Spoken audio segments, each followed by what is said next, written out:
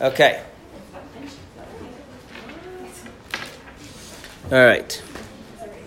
So we are going to be on page 49, left-hand side. The end of the paragraph. We've been discussing the mind ruling the heart, that one can divert their attention altogether from the cravings of the heart towards the complete opposite direction, particularly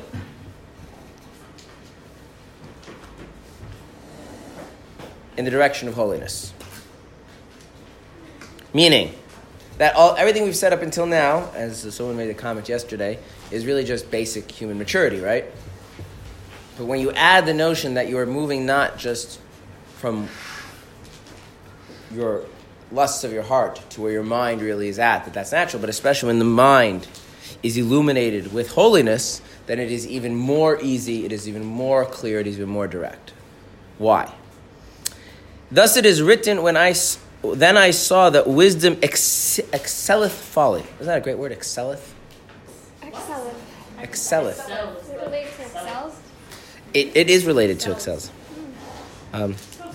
Excelleth folly, as light excelleth darkness. Wow, that was useful. Oh, Shakespeare.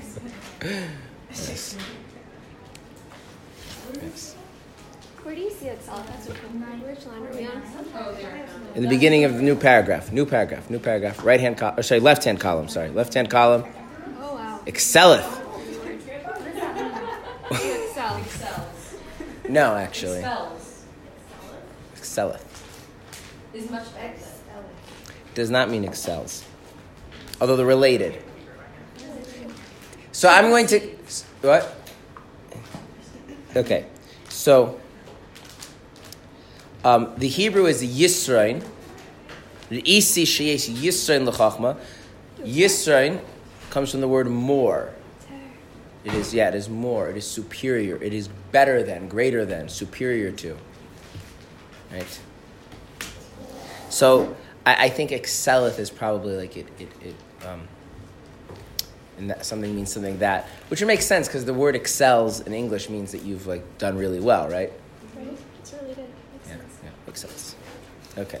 So, there's something called wisdom and folly. And there's light and there's darkness. Okay. And the person who said this, anyone who says this statement, that's written, anyone know? Shlomo HaMelech, Shlomo the wise man, the wisest of all men. Okay. So, we have an idea that wisdom is superior to folly, and we have an analogy, the way light is superior to darkness. Okay? Now, he's going to go on to explain, but I want to use this opportunity to say an unrelated to the Tanya, but very wise lesson relating to the idea of wisdom and folly, which I feel is an opportune time to say since we've mentioned in the Tanya wisdom and folly, which is as follows. If you are wise and someone else is foolish, you should not argue with them. Why not? Because you're better. It's like picking on a girl. No. No. Did you say it's picking on the girl? Someone your own size. Yes. That reminds me of something. One time, I think was it this year? No, it was back when we were learning chapter 4. So that must have been. It was in last year. So I think it was learning chapter 4. Anyway, a while ago. Because when we were all set up with Corona, I was in the aquarium and everything. So I gave an analogy, and the analogy involved a doctor and a nurse. And I was very careful in my use of pronouns, not to in any way indicate the doctor was male and the nurse was female. And then I asked a question. I don't remember what the analogy was for, what it was about. I was just very careful about that. And one of the students proceeded to answer the question using male pronouns for the doctor and female pronouns for the nurse. And I said, I think this is kind of ironic that I, the ultra-Orthodox rabbi, am being very careful that, the doctor could have been a woman and the nurse could have been a man. And you're going around with, your sexist tropes. So, yes. There's a joke like that. It's like a riddle. Yes. Yes. No, tell it.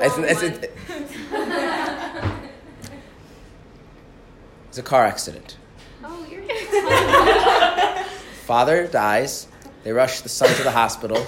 The doctor comes in and says, I can't operate. This is my son. How could that be? Okay.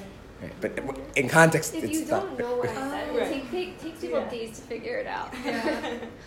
Yeah. Anyway, yes. So, picking on the girl. No. So you should never get, if you are wise and someone is foolish, you should never get into an argument with them. And the reason is as follows. By very definition, being foolish means they cannot appreciate your wisdom. So the argument cannot take place on the level of wisdom. Therefore, it must take place on the level of foolishness. And when it comes to foolishness, they are much better at it than you are.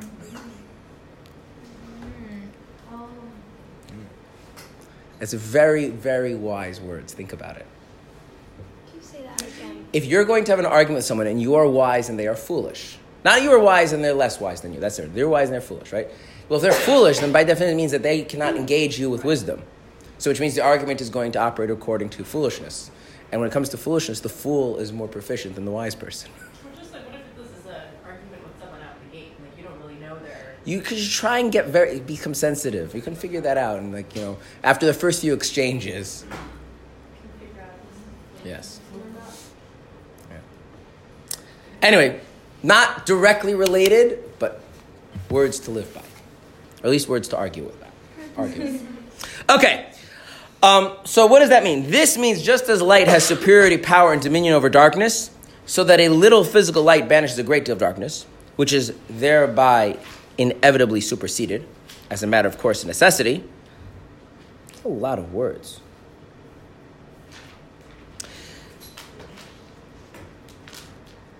So is much foolishness of the klipa and sitra achra, skip the parentheses for a moment, inevitably driven away by the wisdom that is in the divine soul in the brain, whose desire it is to rule alone in the city and to pervade the whole body in the manner already mentioned by means of the three garments, thought, speech, and action of 613 mitzvahs as explained earlier. So, the same way that a little bit of light banishes darkness, so too a little bit of wisdom banishes much folly. So the first thing I want to point out is that wisdom here and folly here are a reference to what? What does the text think wisdom and folly are referring to?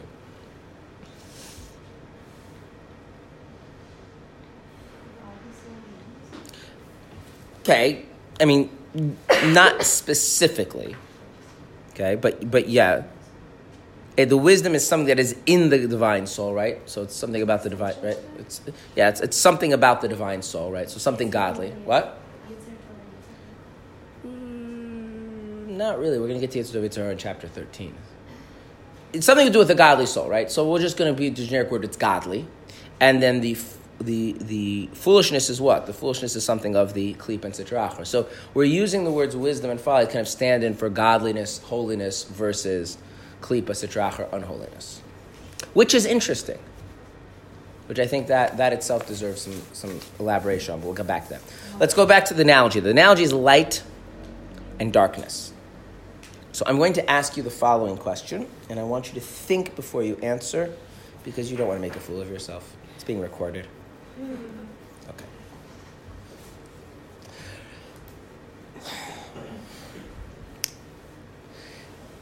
Does the turning on of the lights result in the removal of the darkness?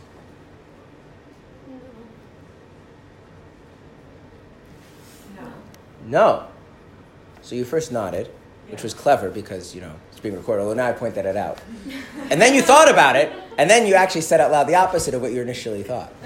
So would you care to share your thought process? Well, I didn't think before I got it. You followed my instructions. You didn't speak though before you thought. And then the darkness hasn't disappeared. The darkness is not gone. It still could be there. It's just that the light hasn't taken over.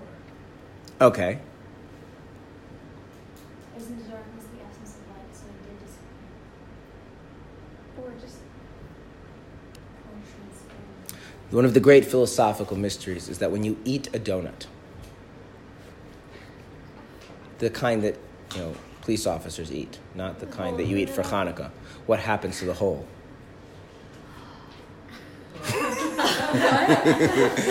When you eat the donut, what happens to the whole? It just stays the same, basically. But it doesn't. Another profound philosophical question. Right, I guess it needs the space around it. Another profound philosophical question is as follows. if you have a net is full of holes, right? And you think that when you cut something, you make more holes, right? But when you cut a net, you end up with fewer holes. Which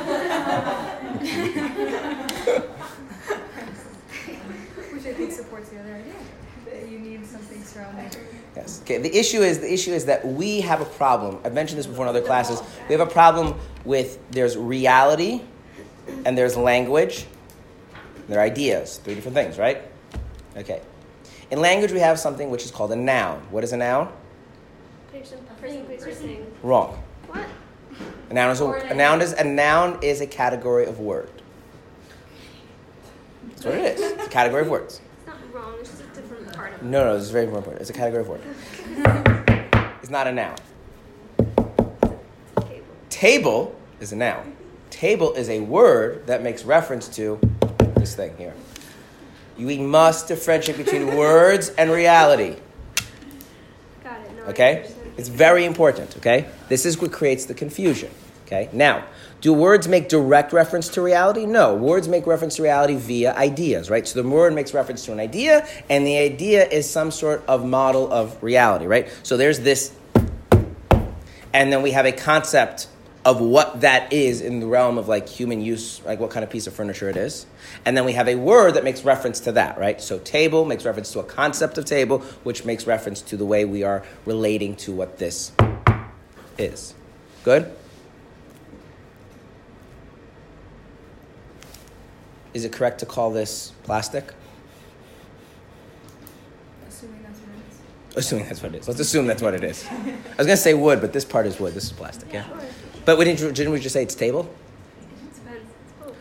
Because there's it, and then there's the concept. So when I was thinking about it in terms of its function as furniture, right, the concept, right, I'm thinking of one kind of, I'm really using one concept. When I'm modeling it in my mind in terms of the materials it's made of, different concept, and I have different words for different concepts, even though it is just it. It is itself, whatever it is. Good? Okay. This creates a problem when something is missing, when we have an absence, because absences aren't there. Are they? We still have a word. No, we're doing it. Like in reality, there's this, yeah, there's that, right? Then we can get psychological, right? There's all sorts of stuff that we're feeling and experiencing, right? Okay, good. What about my twin brother? I do not.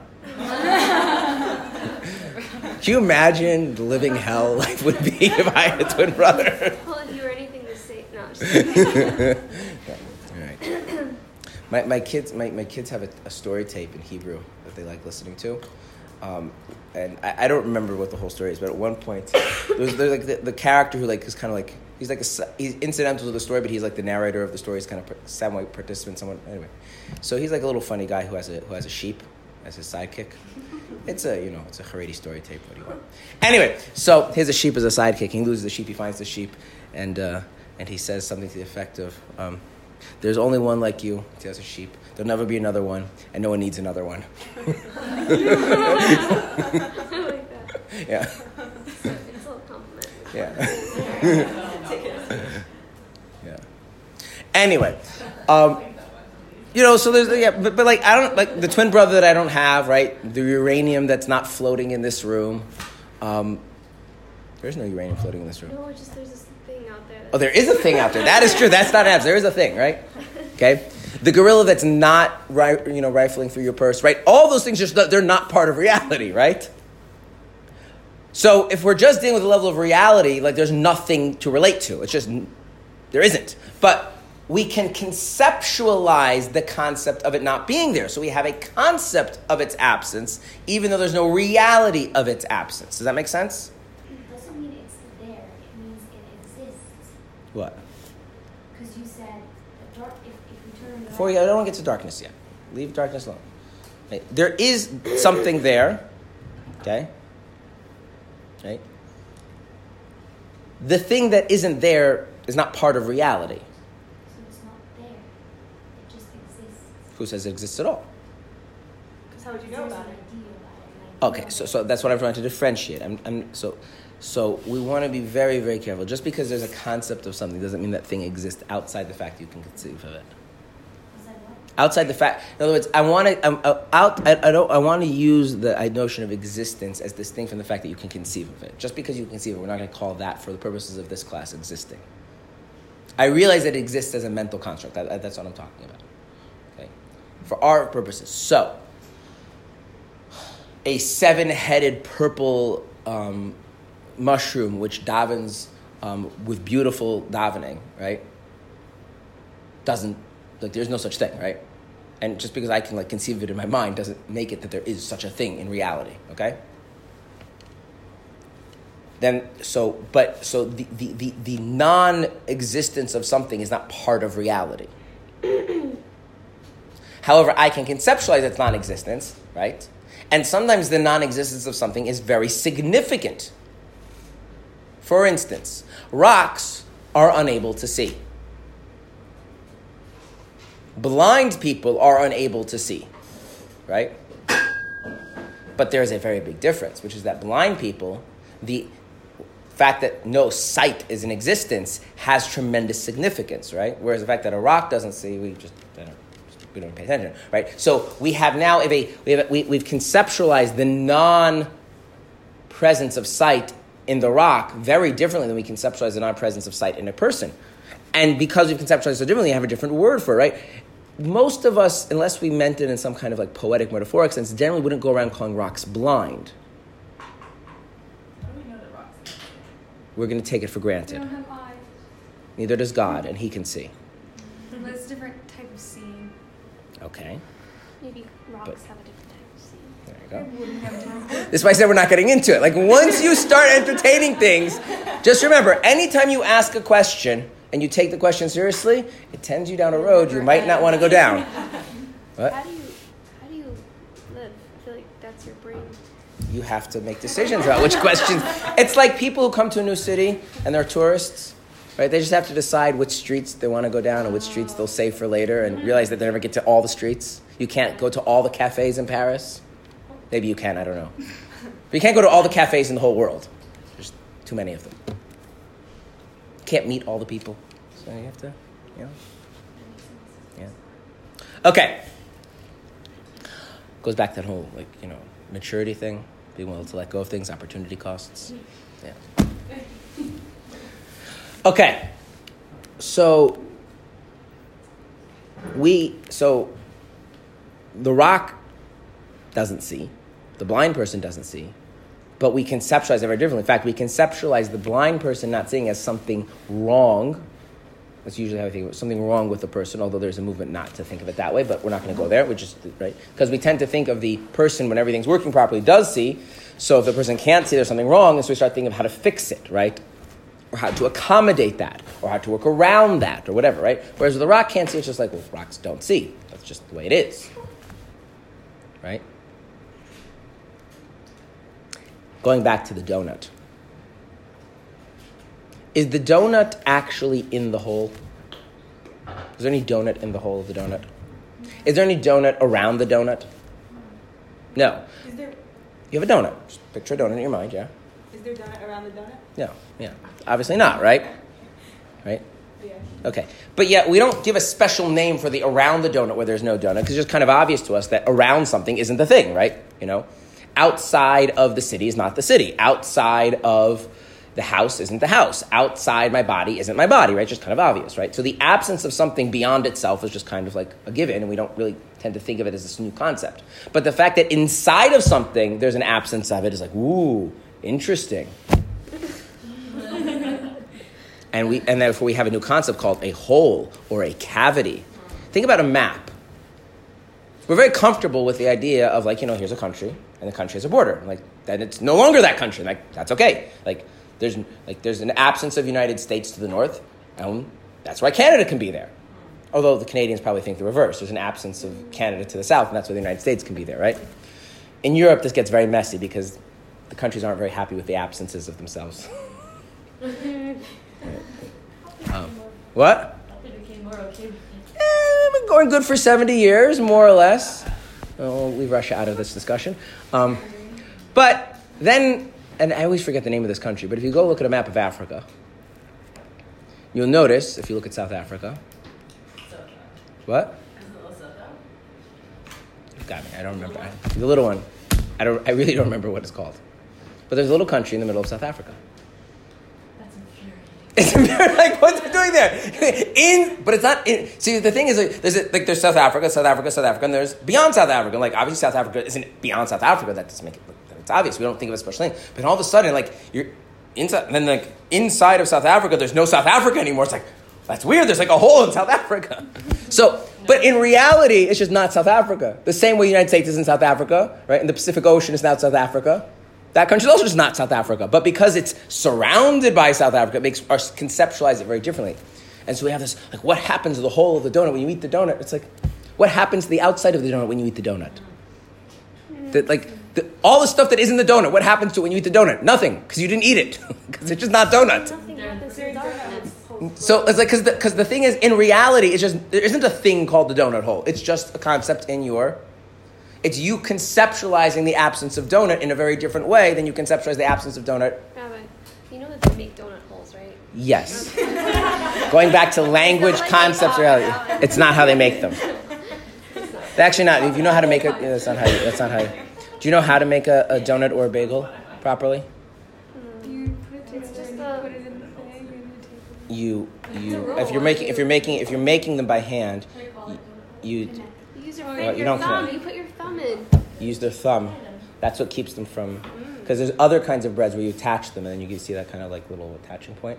What you do is you make a ball and you stick your thumb through and then you kind of go around like that. That's what makes them, yeah. Anyway, little cooking lesson. Okay. So now we have words. And guess what kind of words we use when we want to refer to anything? We use nouns. So people like to say nouns refer to people, nouns are person, place, thing. No, they're words. They refer to concepts, right? So, but here's the thing, right? I'm going to give you some stuff which is not a person, a place, or a thing, and you tell me if these are nouns, right? Okay? Freedom. Is that a person? No. Is it a place? Is it a thing? Yeah. It's a concept. It's like a thing, like a table's a thing? No, it's a concept. Okay. What about running? Is running a noun? Depends how you use it. Well, we have a special thing where we turn verbs sometimes into nouns when we want to talk about the concept of the thing, such as, I enjoy running, which is false, by the way. I don't. But, right? I enjoy ice cream. I enjoy, right? By the way, if you ever wonder what part of speech a word is, think about what you can replace it with. In a sentence, you can only replace a word with other like kinds of words. You can replace nouns with nouns. You can't replace, right? I like fast. Doesn't make sense, right? I like tall, right? Doesn't make sense, right? I like because. Doesn't make sense, right? But I like running makes as much sense as I like ice cream. So if ice cream is a noun, we're using running as a noun. So we've turned the verb into a noun. There's a special word for that, which I think is gerund, but don't get me, I'm not like an expert in grammar. Could be wrong on that. So basically a noun is any word that refers to the concept of anything. That's really what we're doing with it, right? Right? Causality. There's a noun. What does causality refer to? Concept of causing. The concept of causing. The concept that if not for A, then not B. But because of A, therefore B, right? Which is a very abstract concept that people have a hard time with fully grasping. But because it is nonetheless something we conceptualize, we have a word for it, right? Googling. Yeah. But becomes any verb can then be turned into when you talk about the concept of doing the thing, right? Okay, which creates a messy thing in language that you can start. You think things can be grammatically very sensible, but not very sensible when you move outside of language, right? You go play like ad libs where you can like put a noun, and if you really put a noun grammatically, it makes sense, right? But like, I love riding my book to the grocery store in order to buy hamsters is grammatically correct, but utterly silly, right? And sometimes they're not just silly, sometimes they're just downright incoherent, right? There's a famous limerick. One bright day in the middle of the night, two dead boys got up to fight. Back to back they faced each other, drew their swords and shot each other. A dead policeman heard the noise and tried to rouse the two dead boys. All of that is like incoherent. It makes no sense conceptually.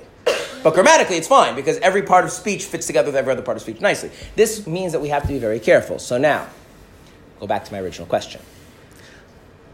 It was in words. So darkness. Darkness is a word, right?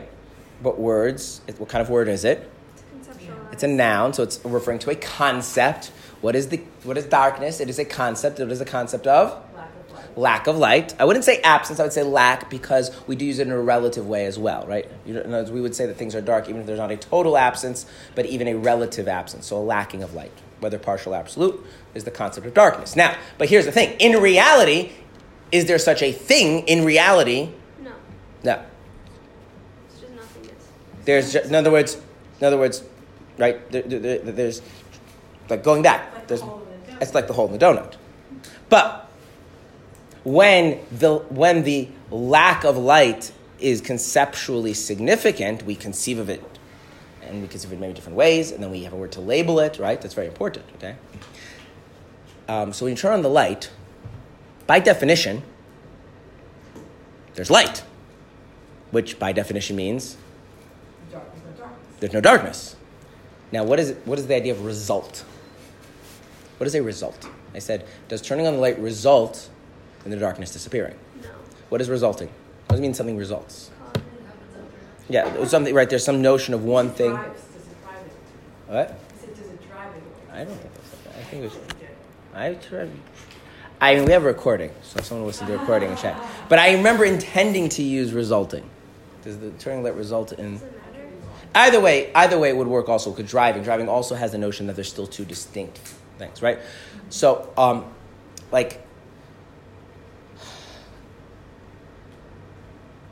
does the woman giving birth result in her becoming a mother? Really? It results in her becoming a mother? What does it mean to be a mother? What is it just the meaning of being a mother, becoming a mother? Having a child. How does one have a child? By giving birth to them. So you're just like saying that you are a mother means you're just saying that you are someone who. So giving birth to someone is the same thing as. Right. It's not one thing, right? There's no resulting going on, is there? It is the same. It is the same thing, right? And the problem is, like, when we speak, we don't often really care about whether we're being this precise or not, and it usually doesn't matter because we're usually talking in such ways that we're all kind of having the same sense of things, and so it's not a big deal. But when you get into things that are not necessarily so intuitive, it becomes tricky because you can say something and it's very misleading. For instance, the result of leaving dough in the oven for a long period of time is that it bakes. If the oven is on, right? But my leaving it in the oven is one thing, right? And it baking is another thing, right? Those are not the same thing, right? Hence the oven needing to be on, as opposed to me like not leaving it in the oven, me leaving it on the stove, me leaving it on the countertop. Thought I put it in the oven will not result in it baking, or if I forgot to turn on the oven, right? So some things, we might refer to them by different things and even think of them casually in terms of like a causal way. But if you think about it, it's really just saying the same thing, just describing it from another angle. Or let me give you this way. If I pay back the money I owe, is that cause the person to recollect the money that they were owed? Or is that literally the same thing, just talking like he's getting back the money he was owed? Is the same is his perspective on me paying back the money I owed him, right? Which is why if in your business, what you consider to be an expense, the other person's business considers to be a revenue, right? Is the baking bread an example of a result? Yeah, I took the dough. I opened the oven door and I stuck it in the oven, and I used the self-control not to open the oven for an hour or however long it takes. That's me doing my thing. Then, because I did my thing, the dough is able to experience the heat for a sufficient amount of time to allow it to bake. Right? One thing, another thing, right? For instance, if I don't put it in the oven, it's not going to bake, doesn't matter if the oven's on, right? And by the way, I have to leave it there, right? If I put it in and then come back and take it right out again, right? Or as my kids sometimes open the oven every 5 minutes so that the heat can't stay constant, so you get this really weird, no, don't do that when you're baking. It's not a good idea. So the result is from your perspective, but from the No, perspective. those are two different things, right? There's what I'm doing, there's what the dough is doing, and one depends on the other. Okay. But the money, if it's changing hands, I'm losing it, they're gaining it. That's what it means. It's the same thing, right? That's what payment is. Right? Buying and selling are literally the same thing, just depending on How you look at it, which direction. right. Okay.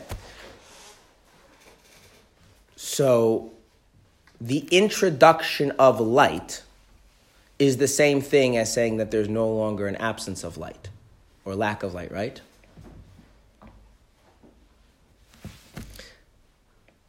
And since darkness is just a word to refer to our concept of a lack of light, then does it really make sense to say that one is really driving away the other, pushing away the other, resulting in the other's disappearance? It's not really like that, is it? Can you repeat that? The introduction of light is the same thing as saying what? That there isn't an absence or lack of light. Or there isn't. The absence of light that was previously there is no longer there, right? The container was empty, and now I filled it with something. Well, is it the same thing? Because I filled it, that's what causes this other thing for it to no longer be empty? Or filling it is the same thing as it no longer being empty? Well, but in that case, when you describe these other examples, you're saying it's kind of ridiculous in general to say that anything results in anything, because the way that we use results. No. There are things. So me putting something in the example of me leaving the dough in the oven and then the bread it's baking. Not equivalent. That's two different things, right? There's one thing and another thing, right? But we would still say that having a child results in. You can say that's what I want to be. though, Right. I'm not saying we all need to start becoming like lawyers and philosophers in how we speak. What I am saying is that when you get into something where the concepts become very, very subtle and especially become counterintuitive, you need to think very carefully of what you mean. Now, you run into a problem is that no matter how precise you are with language is never going to be as precise as concepts. And so you run into this question is, do you want to allow yourself a little bit of leeway with the language as long as we're clear on the concepts, or do you want to insist on trying to get as precise a language as possible?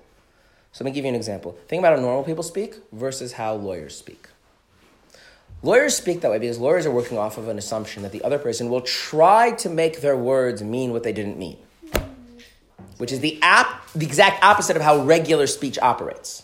So once we have this whole discussion, we can go back to saying light drives away darkness and light result. We can say whatever we want. I don't care, because it's not a word purity test. It's just we want to be clear that we don't mean the concept of result and using the word result or drive as a figure of speech. We don't actually referring to the concept of one phenomena which then causally affects another phenomenon. That's not what's happening. As long as we're clear on that, you can use whatever wording you want. Okay. It's fine to call the donut hole a thing, right? As long as you don't take it way too seriously and start spending all of years of your life philosophizing about what happens to the hole when you eat it, because just the hole's just there's no donut there. That's all. You didn't right. If you eat the donut, what happens to the stuff that's not the donut? I guess nothing. That's not. So what's darkness? A lack of light. Well, the introduction of light means that there isn't that same lack of light. That's what it means. It's not one thing driving away the other, pushing away the other, resulting in the other. It's not a conflict of two things going on. It's just there was a lack. And now remember, that even itself is weird to say, because this means the light wasn't there, and now the light is there. But that fact that light was not there was conceptualized by our mind as some significant thing that we have a concept for it, and we labeled it, and okay, that's very nice. But there's nothing there that had to be pushed away or dissolve or disappear or fade away. Yeah. So in answer to your original question, nothing happens. That's right. Okay. That's right. Nothing happens. So what happens as a result of turning on the light? The light's on. That's what happens. What about the darkness? Darkness wasn't anything to begin with. Now, in your mind, that seems very significant, right? Because darkness really, right? The fact that I couldn't see because the light was off, I conceptualize that as a very significant thing because it affects how I relate to the world, right? Go back to the blind person. The fact that a person can't see makes it very hard for them to navigate around the world, around society. Whereas rocks, being just inanimate objects, doesn't really seem to bother anybody that they can't see. So here, though, right, we talk about banishing darkness. Obviously, that's more of like a symbolic. So,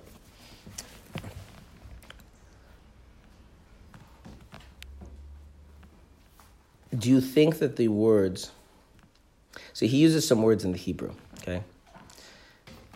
Yisrain, it is superior. Shlita, control. Memshala, dominion.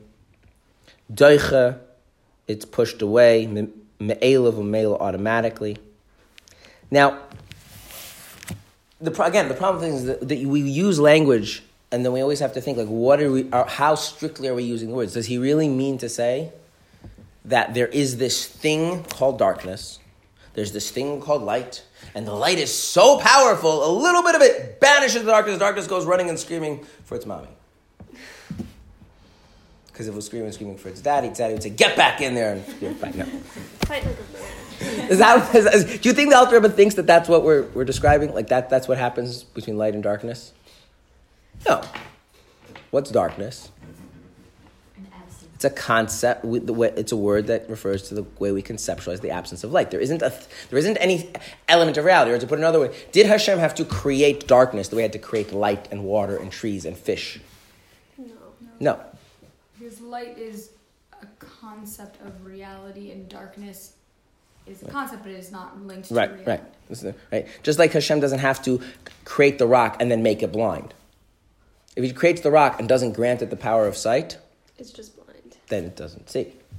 So and by the way, the Rambam says the same thing about blind people.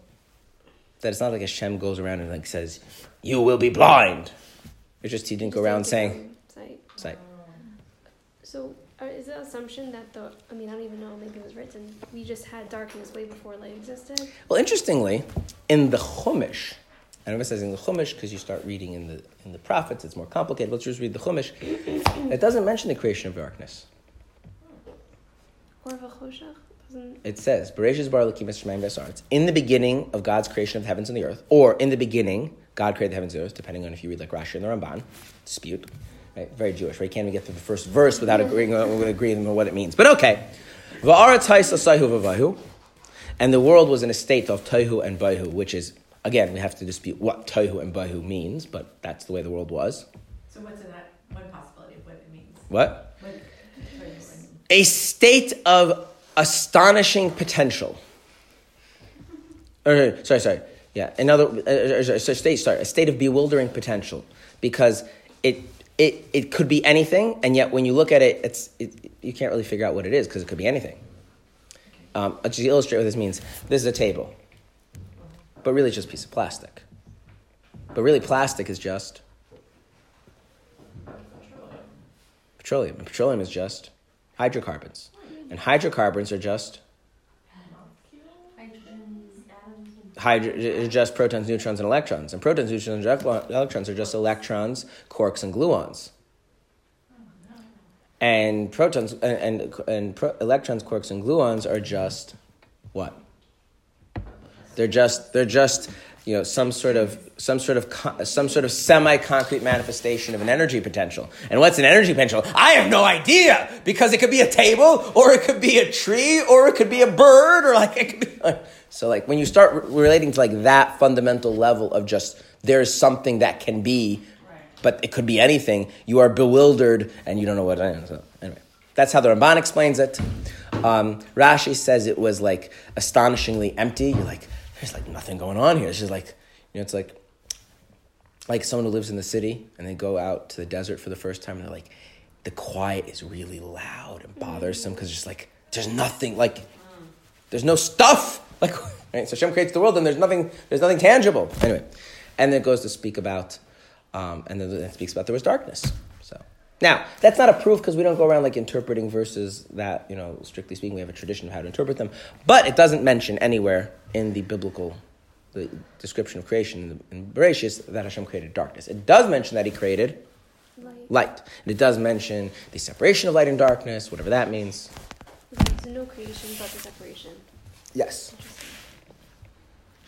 Okay. How do you say astonishing potential, the way that it's used? Tohu. Tohu v'bohu. Oh. Tohu is from the Ramban says I mixed up. Tohu v'bohu is more. Ramban would say it's somewhere like bewildering. Tohe is to be bewildered, and bohu is about what is in it. Everything is in it, and you're bewildered because whenever time you think you figured it out, you realize it's not really that because it could be anything else.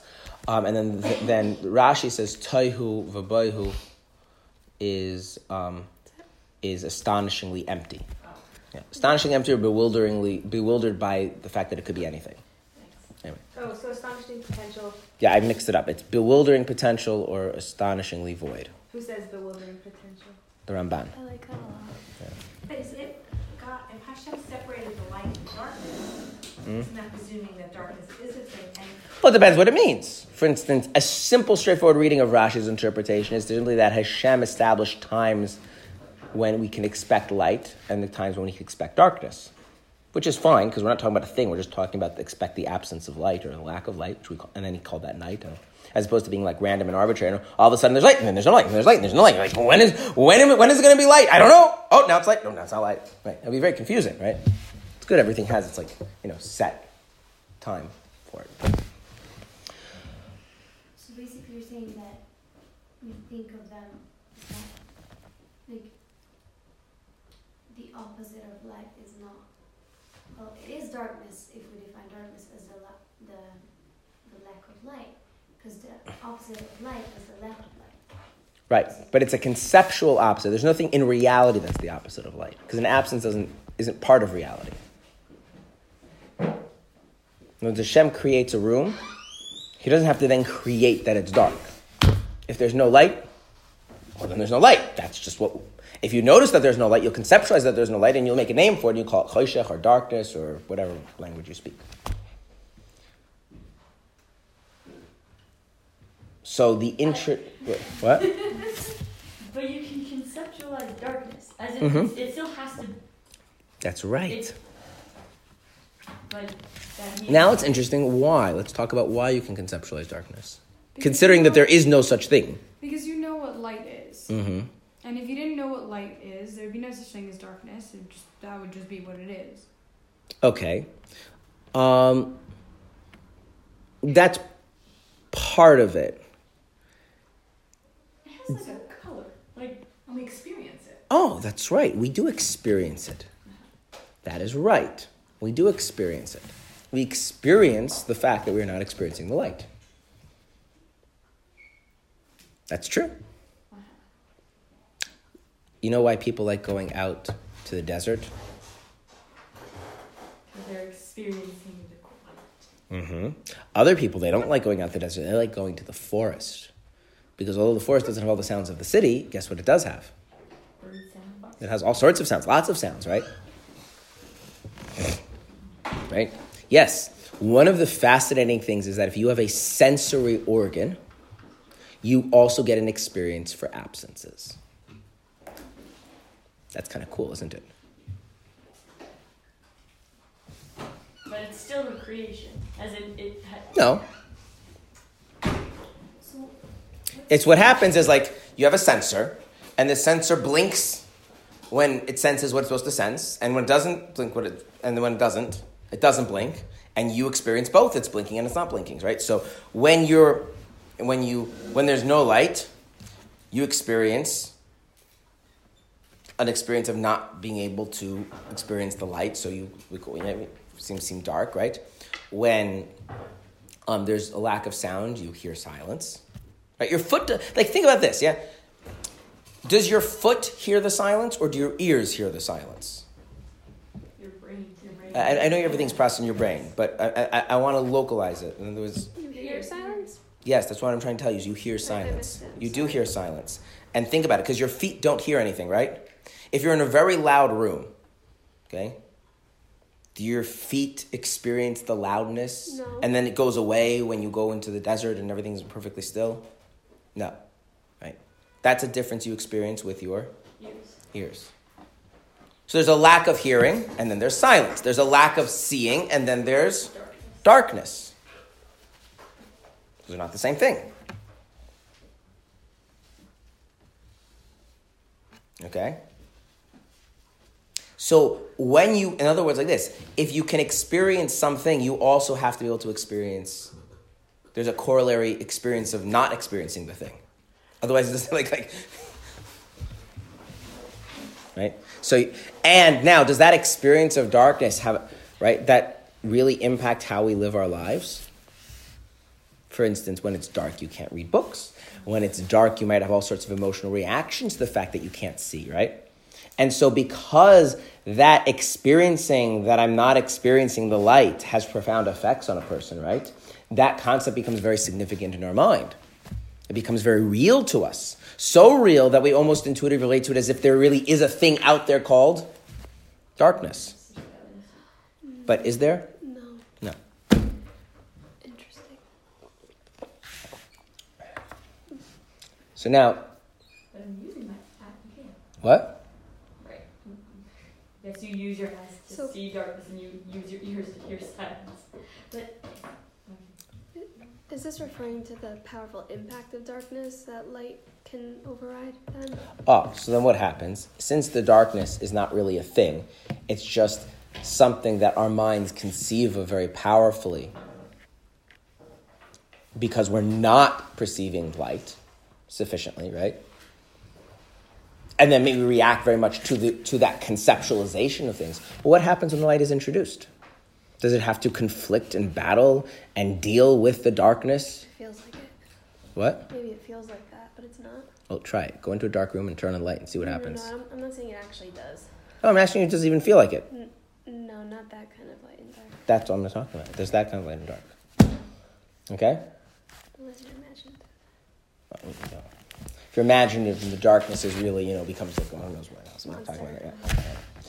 Make sense? Yeah. Okay.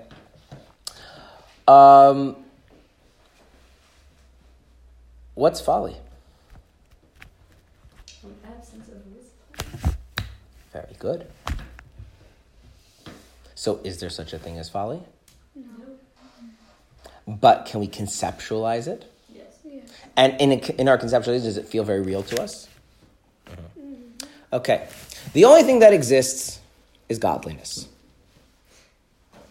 What's klipa? Everything else? What is klipa? What's sitra achra? The absence of godliness. But you know what? Here's the cool thing about absences. They're not real. Right? Is there such a thing out there in reality of darkness? No, there's just light or the absence of light, right? The only thing that's real is godliness. What's klipa?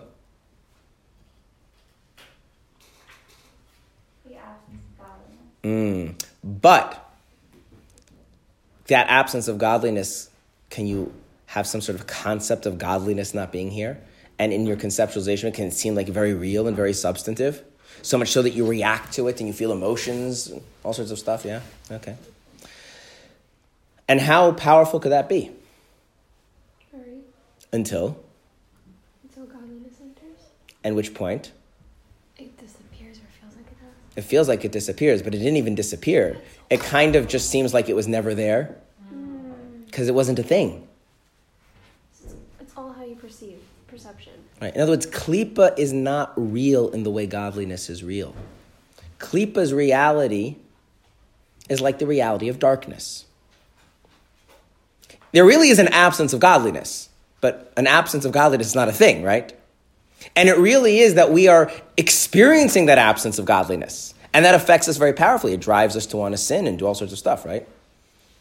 But it isn't a thing. There isn't a substance there called the absence of godliness. There isn't a thing, right? Okay, so then what happens if some godliness enters into your perception of that? Well, then all of that just... Yeah. And it's not even like it disappears, right?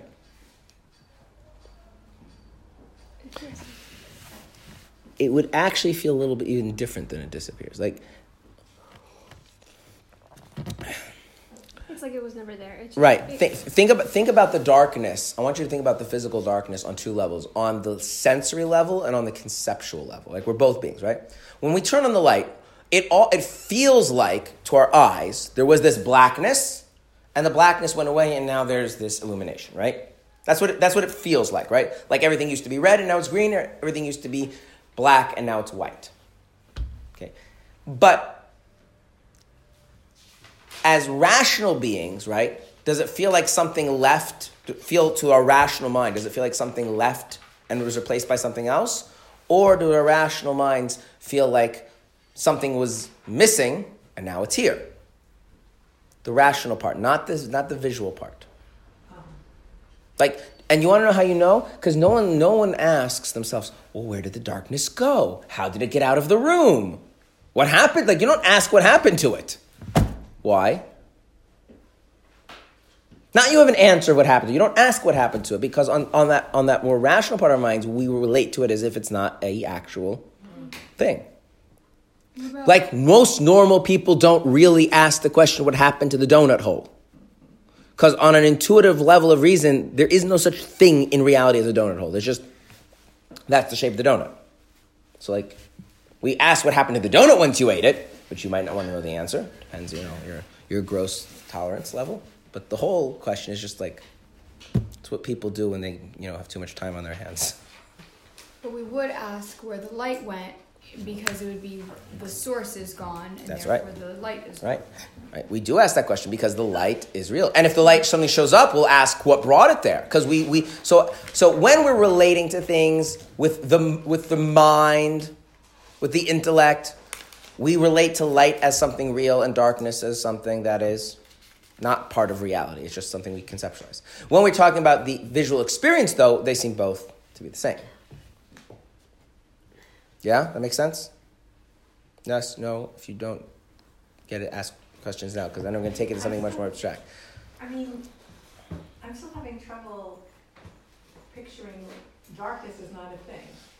Don't picture. Ask yourself. Imagine the youngest child you can think of that is still old enough to tell an adult, stop playing games. You know that age? There's an age where the adults are like playing games with the child's mind. The child says, stop it. I can tell you're playing games. Okay, think that age child. And imagine, you're in a dark room and you turn on the light and you ask the child, where did the darkness go? What do you think the response is going to be? That's a good question. Or stop playing games with me. Right? They don't have to be a brilliant philosopher. That part of the mind gets it. Even though on the visual experience level, I had one experience that was replaced by a different experience, right? We get that it's, if you could heal the blind person, what happened to his blindness? Where did it you might say that in the words. We don't actually mean there was this thing. Now, if there's an infection, you do wonder where the infection went, because the infection is like a little substantive thing that enters the body and blah, blah, blah, right? Okay. Thanks. So then what is the Alter Rebbe saying about the reality of Klippa versus the reality of godliness? Is there a reality of Klippa? No. Is there a reality that godliness is absent? No. Yeah, that's how Klippa. Yes, but that's what Klippa is. Okay. Is that reality conceptualized? Yes. And then experienced very powerfully? Yes. And is that the source of all of our unholy desires? Uh-huh. And what if the lights go back on? The godliness re-enters your perception.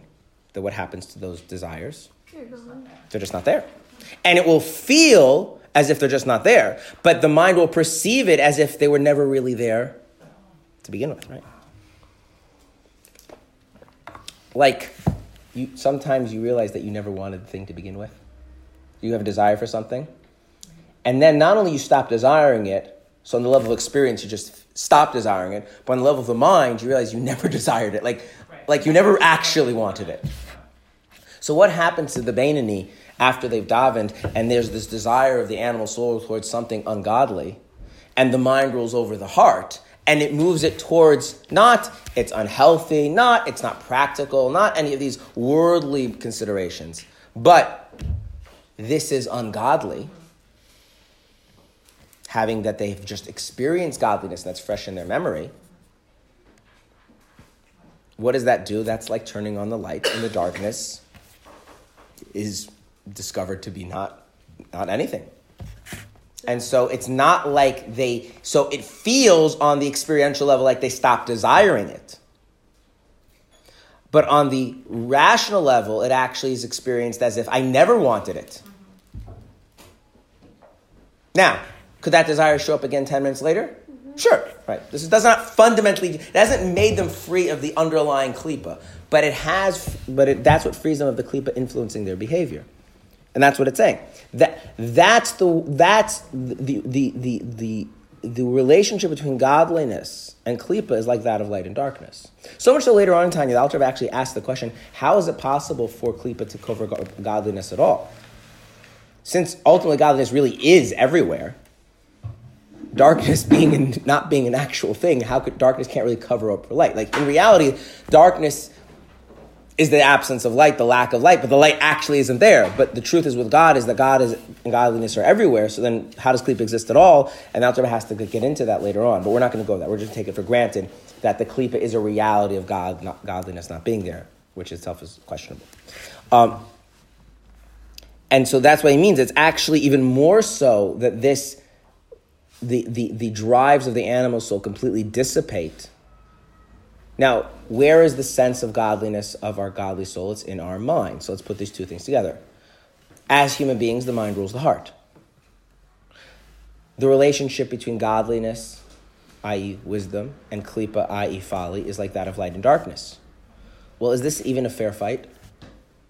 If the klipa is darkness, and it only has access to my heart, and godliness is light, and it's present in my mind, there's no contest. Now, it still manifests itself. There's still the experience of the desire, but then it fades away. But the power for all that becomes because of the clarity of godliness, right? That the godly soul's sense of God, that's the wisdom, has remained clear to them in the person's mind. If that's not there, none of what we're describing here would work. Which is why to us it often does feel like a real struggle. Where do you get that folly and klipas in the heart, not the mind? Earlier in chapter 9, the Alter Rebbe established that the place that the animal soul has access to the person, its resting place is in the heart only. It doesn't reside in the mind. It can enter the mind to use the mind, but it doesn't live there. That's not its point of entry into the person. It's only in the point of entry is in the emotional drives. And the entry point of the godly soul is in both the mind and in the heart, but from the mind to the heart. And therefore, because of that, so A, the mind rules the heart, and B, the godly soul is like light, and the animal soul is like darkness. So it's just, the Alter was trying to describe is that this is not in any way a real fight. It has to play itself out, right? You're not. It's again, I use the example of you're playing chess with a child. You still have to move the pieces to win, but it's not a real game. The conclusion is foregone. But now, what if the light of your godly soul isn't in your mind? What if your mind isn't clear about the truth of the greatness of God? Then everything we've described doesn't happen. And it's that after effect that really what makes this person the Beinoni. The big challenge is to get that clarity. That's right. Questions? Yeah. When we say heart, I heard a concept that there's the heart that's like our emotions, and then there's a very much deeper level of the heart that actually is truth. I thought I read that in Tanya. There's layers. There's layers of the heart. For our purposes, we're just talking about heart, which is the part of the person where they have that emotional drive of I want, I care, I feel, right? That part of it, where they feel themselves in relation to reality. If you go very deep into that, you can get at very deep parts of the truth of the person or their fundamental connection to God can exist there also, or whatever. But that's not. What you mean is the emotion. Yeah. I missed one class because I'm a little lexical, but are you saying that the reason this isn't a real fight is because once the lights are on, that it's as though like the heart stuff, the klipa never even existed. It's not actually fighting it. It's like right. It's not actually fighting. Right. It's not a battle. It's not really a battle. Okay. Right. It's not really a battle because what happens? The person feels this desire, so they have the thought, "I'm aware of the desire."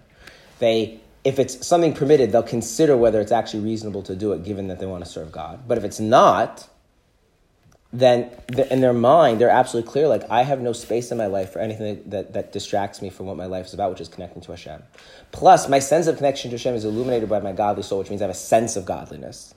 And given the fact that my heart is receptive to a clear mind, and given that the desires of the animal soul are rooted in darkness, as soon as that person's awareness reaches that point, the whole desire dissipates, and on a more rational level, they have the sense, I never wanted that to begin with.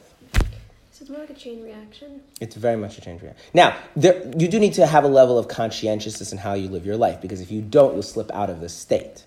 I want to be very clear. I don't mean to say that anything is on autopilot. People can never live on autopilot. But it's a matter of just maintaining a kind of conscientiousness to the state of mind that the person has as they came out of the prayer.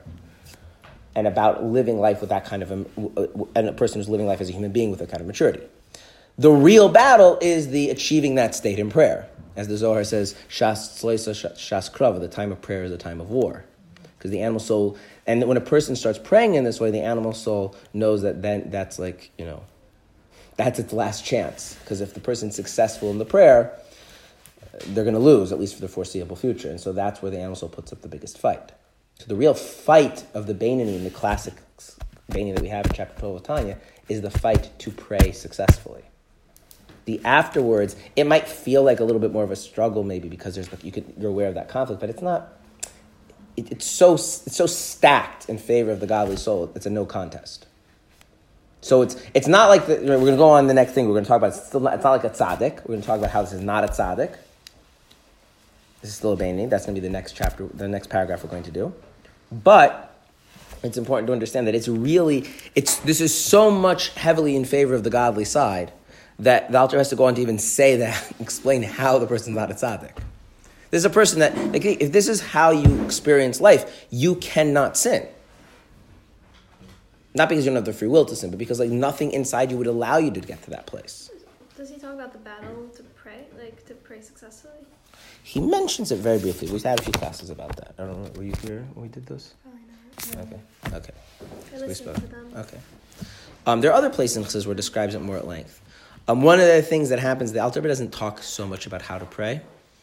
His son, the Mittler Rebbe, was the first Rebbe who really went out more into detail about how to go about praying. He even wrote a few tractates on how to do that, some guidance. They're not so easy to implement.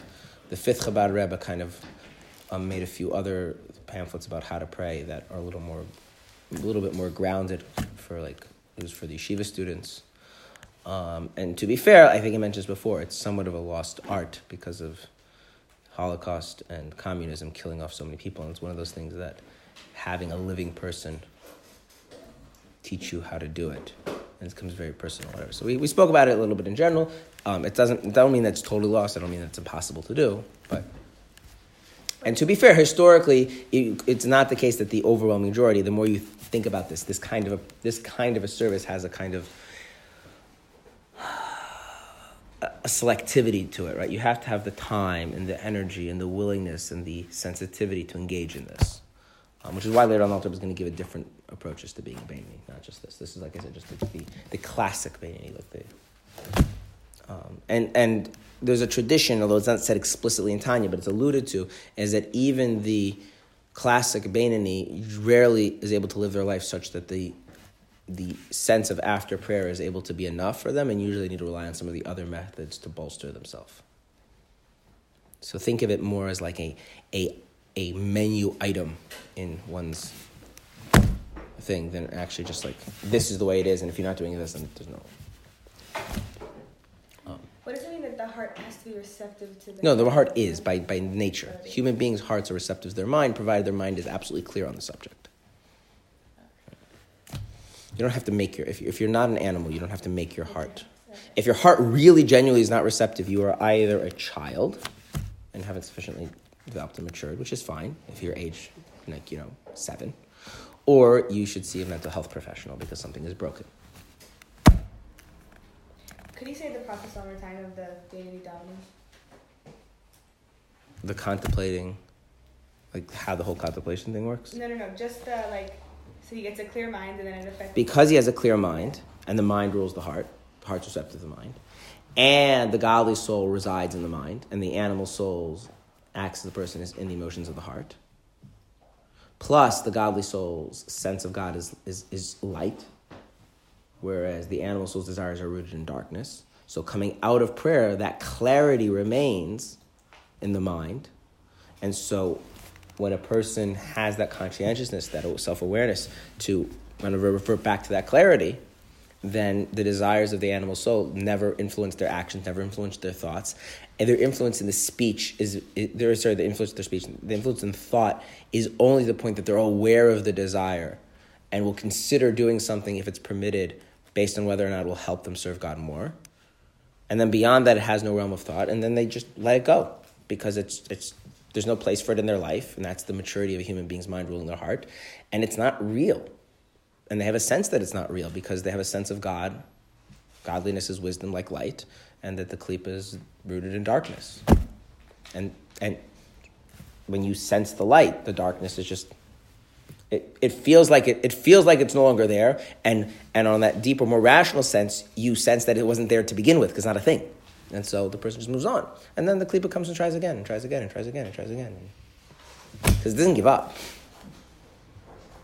And so the person does feel that nag of the klipa at them, sometimes more, sometimes less, but they're not. I would say even the word tempted is probably too strong of a word. They're not even tempted. But the power of all of that comes from the after effects of the prayer. It's not just I've decided and that's how I'm going to live my life, and I'm going to make myself be that way. That's not what he's describing here. Good? No, davening is a lost art? Somewhat. It's not completely lost, but somewhat. I'm saying watching someone daven looks the same as watching someone who isn't doing such a successful job at it. Can't have the same kind of fervor. I don't mean to say it's totally lost. What I mean to say is like this. I mean, nowadays, if you were to think about some of the greatest Hasidim who are alive nowadays and good at davening and really daven, you just can't compare it to people who were trained to daven before World War II and before communism. Like, it's just... Like, it used to be that I'll give you an example. There was a chassid. There was a chassid.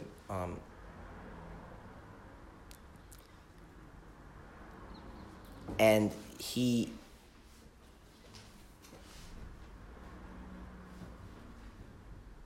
would get up every morning and he would do the whole thing and he would daven. And it was normal for him to cry during davening because he was having an emotional reaction to the awareness of the infinite greatness of God and his presence, purely through his contemplation. That was not an unusual thing for the upper echelons of Hasidim. That doesn't exist. That doesn't exist. Those who grew up after the Holocaust, after World War II, there's something that doesn't. It's very rare to find that. So, I mean that in a relative sense. I don't mean it's impossible. I'm on the contrary. I very much push people to work on it. But a person has to be realistic, and then it's not to cry in prayer because you are listening to music that's very moving to you, or sing a song that's very moving to you, or because you are undergoing a personal tragedy. I mean that's different. But purely to reflect upon the fact that God is infinite and all is nothing in his presence, and your inability to truly grasp that brings you to tears without you even realizing it's bringing you to tears. Like, there were people who are like a generation removed from me. I didn't know them personally, but I know people who knew them personally, and they weren't one and they weren't two, but they were in the tens, in the hundreds of people like that. Not thousands, not millions. And now you find one or two people like that, maybe. So there's something got lost. I mean, part of it has to do with transferring. I mean, also generation gaps are big. I mean, you don't realize, like, just in the way, like, it used to be the difference between one generation and another generation was very, very small, if anything. Like, you realize that you're growing up in such a way that your parents did not grow up at all. And your parents grew up in a way that their parents didn't grow up at all. Right? But you go back to the early 1900s. It wasn't like that to the same degree. You know, the guy who lived in the shtetl in Ukraine, in Russia, he grew up so different than his father did, and his grandfather. And there's a way in which you can convey things when everyone's living in the same milieu and everyone's living the same thing. There's of that. There's also the style of life was probably more conducive to contemplation. Slower pace, things move slower. I'm not saying it's impossible. I'm not saying you can't do it and you shouldn't try to do it. That's what I'm saying. I'm just saying that if you read stories about people who, and I'm not saying but it's not comparable. I mean, there's other things also, like the level of Torah scholarship. Like nowadays, if you met somebody who knew half of the Talmud by heart, word for word, with the commentary of Rashi, like he's like a big, big Rosh Yeshiva. But 100 years ago, that was like an average Torah scholar. It was just different. Now, there were fewer average Torah scholars than there are now. Like, we have a greater quantity of them. But that was considered an average level tier. Yeah, you know your few basic things by heart. I was like, okay, like that's what did you do when you were a teenager? Like, what else did you do? You just sat there and learned Talmud and you knew it all by heart. Right? Yeah, the level of...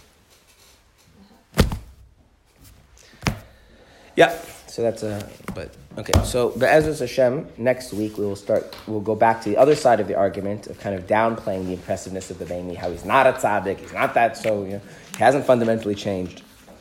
And then we're going to come back, and we're going to go back to that. We're going to keep doing this back and forth, and that's what we're going to be doing. Okay. We're not going to get into it all, like really learning any part of the art of praying. Not in this class. Not in this class. If you want, there's a book.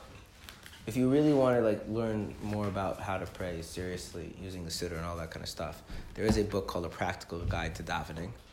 It's an orange cover. I don't know if the women's program has a copy. And it's exactly what it sounds like. It's a practical guide to davening, starting with basic stuff about and it's very much centered around the davening itself should itself be the thing rather than adding extra stuff to the davening. So it doesn't talk about singing and doesn't talk about that. It talks about thinking about the meaning of the words, how to approach learning and thinking about the words, how to live your life in such a way that you're able to do the davening better. I'll just give you one practical tip that's mentioned there. For many people, thinking about the meaning of the word while you're saying the word can be very distracting. It's just very hard to do that mentally. And so one way to do that is to think about the word, think about what you said right after you said it rather than while you're saying it. It's a practical tip because you're,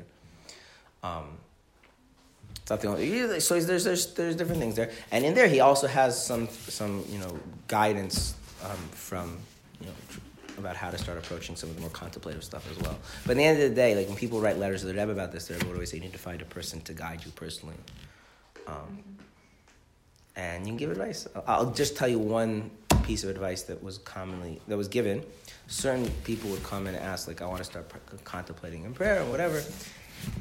And they didn't, the part of their mind you need to use was something that they were just so unfamiliar using. And so they would get training in contemplating Talmud first. Because Talmud is a little bit more grounded. It's talking about things that are a little more concrete. I once had a student in the men's program who wanted to learn to pray and this kind of stuff. I had a few. And he had this kind of issue that he was very into kind of Eastern meditation relaxation techniques, but using this mind in the contemplation was a very different kind of thing. And he just felt like he wasn't getting it. And I said, okay, he was pretty good in Gemara. I said, okay, you know the Gemara you're learning? Okay, so I told him how do you contemplate the Gemara you're learning? How to do that? And he did that for a while and got really good at it. And I was okay, so now let's move on to stuff about God, whatever. But you see, the second Chabad Rebbe, the Alter B'San, he wrote a discourse about this, and he said the first layer, the first stage a person reaches at in the prayer where you're contemplating, is where you come to an acceptance that this is real. It's not a theory. It's not an idea. It's not a hobby. It's not a joke. It's real, and it has consequences. And you don't feel anything at all, just like that. In fact, you somewhat feel a little bit cold because it's just heavy. It's it's really real. It's not a joke. There really is a God. A mitzvah really is connection to reality, and a very really separates you from reality. And it's just that's a heavy thing to come to accept as real. And and very often people sometimes there's a process might have an unpleasant step that you need to go through. The first kind of realization that you have in prayer is that it's real. It's not a joke. And that has a certain kind of, I would say, almost negative associations with that, such as the gravity of it, the seriousness of it, this sense you all of a sudden feel very acutely how unholy you really are. Because it becomes just very clear if this is all really real and how much self-centeredness and ulterior motives a person has and everything. And so they feel almost how could I ever connect to any of this? How could I ever... There's this level of acceptance. The Alter speaks of this on my mind, but he doesn't allow that the person has to get through before they move on to other things like genuine interest and genuine desire and genuine emotion and crying and all that stuff. And so that sometimes also puts a person off. It's working, but they're not liking what it looks like when it's working in the beginning stage, so they back out. That's also part of it. And not wanting to give up that Yeah. perception of reality. Yeah. So there's a lot of all right.